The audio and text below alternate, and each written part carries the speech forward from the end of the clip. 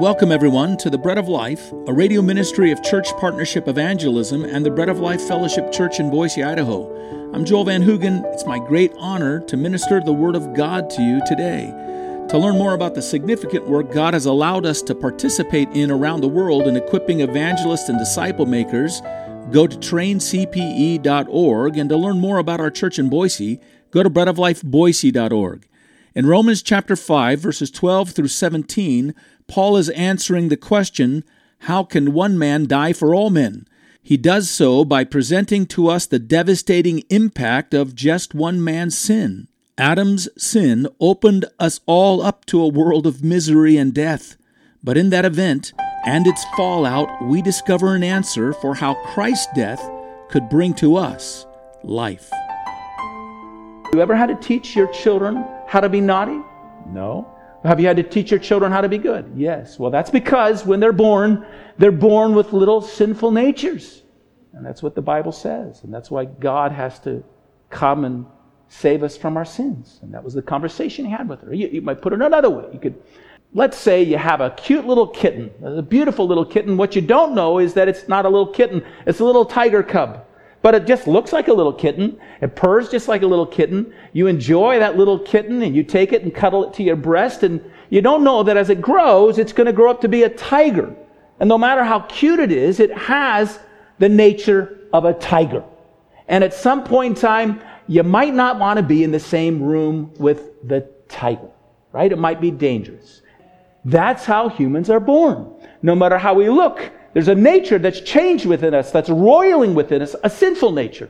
A.W. Tozer said the reason that God has graciously allowed for human beings to mature and come into maturity over a long process. We raised horses when I was a boy. When a horse was 2 years old, you could throw a saddle on it and begin riding it. It had begun to reach into maturity.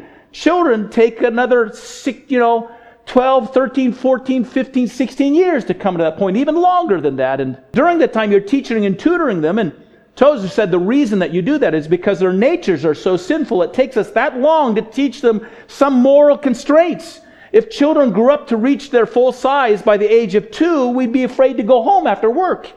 We would open the door and throw our hat into the room to make sure that it was safe to enter into the room. Because they're born with sinful natures. Something was corrupted within us. All of human history proves that. All of human history proves that. The other day I was watching a little short video in which someone was interviewing a woman from North Korea, and the man suggested to her that, in our country, people believe that people are born basically good. And the woman scoffed. Oh, no. No, men are corrupt. If there's not some kind of constraint, if they have power, they manifest their corruption in terrible ways. They gain ultimate power, they are corrupt over everyone around them. And she should know from where she came from and the experiences she had. But all of human history demonstrates this. Go to Genesis chapter 5, verses 1 through 3. Here's what Genesis 5, 1 through 3 says. This is the book of the genealogy of Adam. In the day that God created man, he made him in the likeness of God. Isn't that wonderful? When God made Adam, he made Adam in his own likeness. He created them male and female and blessed them and called them mankind in the day that they were created. Now, Adam has sinned and Adam has fallen. You'll find that in Genesis chapter 3. Adam's son, Cain, has already committed the first murder, and you'll find that in Genesis chapter 4. And so now there's a little bit of a synopsis. And now Adam has another son because his second son, Abel, has been murdered by Cain, and Adam has another son named Seth.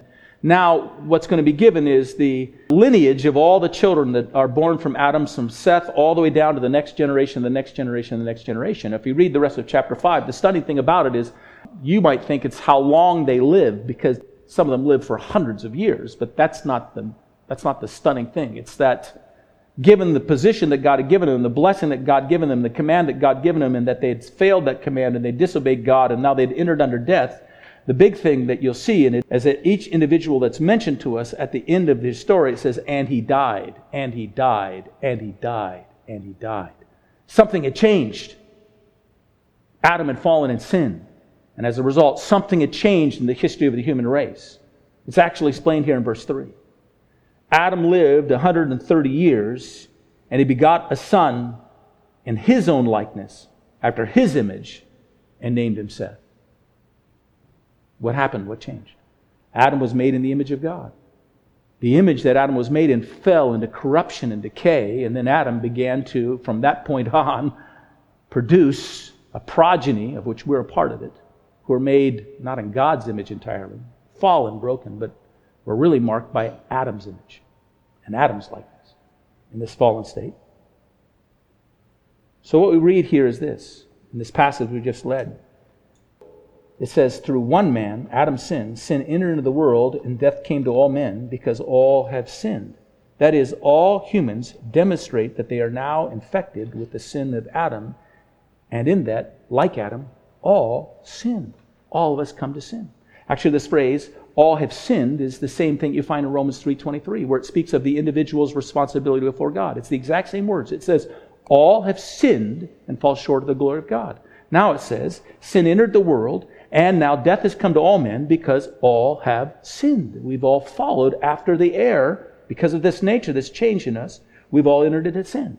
Now, let me just tell you very quickly, and this will be our point for today, and then we'll have to go forward, what this doesn't mean.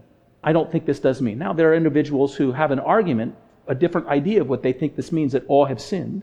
And it has been a strong argument, and it's still made by a number of individuals, and it was popular by the reformers who were part of the Protestant Reformation, but I don't agree with them. I think they're mistaken, and I understand their argument, and I can follow the argument, and it's reasonable, but I still think it's contrary to what the Bible teaches. I think they're mistaken, and I think actually if we were sitting together, these individuals, and we were looking before the same test, I think I could hold up quite well in my understanding. But having said all that, this is my understanding.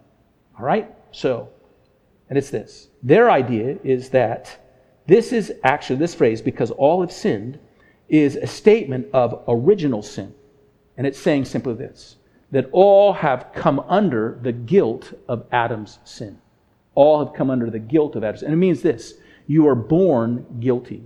It's not simply that you're born with the nature that Adam has. It's not that you're born with the proclivities that Adam has. It's not that you're simply born under the new conditions that Adam has brought into the world, a condition of failure and a condition of death and a condition in which sin is penetrating all the fibers of creation, but it's that you're actually born under the condemnation of Adam's sin. You're guilty of Adam's sin, and you bear it, so you're born guilty. That's the idea that they would teach, and there's a reason why they teach that, and I'm not going to go into all this, but I just at this point, I think they're wrong. I think the idea here that all have sinned, we've already seen it in Romans chapter 3, verse 23, is speaking of the individual's accountability. All have sinned and fallen short of the glory of God. And here as well, sin came into the world because of Adam's sin, and now death comes to all men because all have sinned. And it's just an expression of our own guilt, the fact that we've carried out and we've given demonstration to the fallen nature that came upon Adam. And so, now here's the Jewish idea. Basically, the Jewish idea is that you're really not guilty of anything unless you have a law before you. And that after Adam, the law didn't come until a long time after that. And so the only guilt that could come to people would only be the guilt that was passed on from Adam, because there was no new law that came along. And God wouldn't judge them. And so God only judged them based upon what they were born with, what Adam did. But that doesn't make sense. You see, God judged Cain when Cain sinned. It didn't mean that Abel was perfect and sinless, but God judged Cain when Cain sinned, and God banished him from a place of being able to till the ground. And the Bible says God made Cain a wanderer or a fugitive upon the earth. And Cain actually responds to God and says, this punishment is too hard for me to bear. It was punishment for his own sin and his own judgment. And then God came because sin had increased to such an extent that he sent a flood over all the earth. This is before the law was ever given. And then you might go on and read on that God dispersed the people at the Tower of Babel because of their sins and because they resisted the command of God to multiply and to diversify and cover the face of the earth and take dominion, but they tried to rally in one place, and God judged them by confusing their languages and pushing them out. And then you'll see later on, before the law was ever given, that God sends fire down upon Sodom and Gomorrah and destroys it. He's judging men for their own sins. And he's not judging them because they were simply born with the guilt of Adam's sin. Now that was a Jewish notion. And Paul is right now, he's beginning to rebut that notion. That this is incorrect and this is not a right idea. And he could have pointed to all these things to demonstrate it. And then he might have wanted to remind them of what we just read in Ezekiel chapter 18. In which the prophet stands up against the Jews who have basically given this idea, well, These Gentile nations are suffering simply because they are ignorant of the law and they don't know the law. In fact, the Jew had this idea that the Jewish people were under the guilt of Adam's sin as well. But when they came to the law, where the law was given, and they stood on the mount of the law, they were purified under the hearing of the law. But the Gentile nations were still under the guilt of Adam's sin because they hadn't stood before that law. The prophets respond to that notion, that idea, and are correcting it all the way back in Ezekiel 18, verses 2 and 3. What do you mean when you use this proverb concerning the land of Israel, saying, the fathers have eaten sour grapes and the children's teeth are set on edge? Don't use that anymore. As I live, says the Lord, you shall no longer use this proverb in Israel. You won't say that. He concludes in verse 20, the soul who sins shall die. The son shall not bear the guilt of the father, nor the father bear the guilt of the son. What's happening here, this death that you see taking place, is not because people are just born guilty. It's because they've been born fallen and corrupted, and they've fallen in a world in which death has entered in because of sin, and it's come upon all men because all men sin. They're suffering for that reason. Romans 2:6, Paul actually says just prior to this that when God comes to bring his judgment, he will render each one according to his own deeds. Just for what they did, not for what they were born under, not because of the guilt of Adam. Revelation 20, verses 12 and 13. You might take your Bibles there real quickly. Revelation 20, verses 12 to 13. We read this. It's John's vision of the final judgment. And they saw the dead, small and great, standing before God, and the books were opened, and another book was opened, which is the book of life. And the dead were judged according to their works, by the things which were written in the books.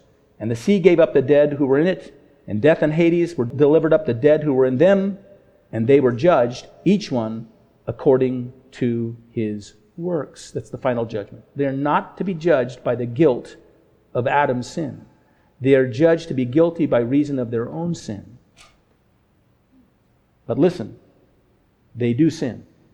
They will sin because they are corrupt and have been corrupted in the sin of Adam. It all started with Adam. All of this sin, all of this death, all of this misery, all of the consequences of that sin, the floodgates of sin and death were opened in history at that time when Adam chose to disobey the clear command of God and do what he wanted instead.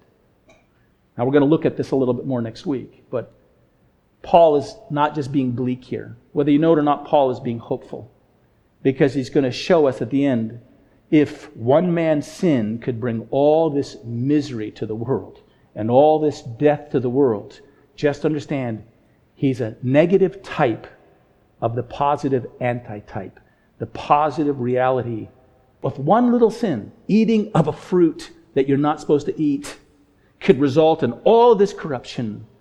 One great, grand, complete, perfect obedience of one perfect, righteous one can set their life down as a sacrifice in order to pay for the sins of many.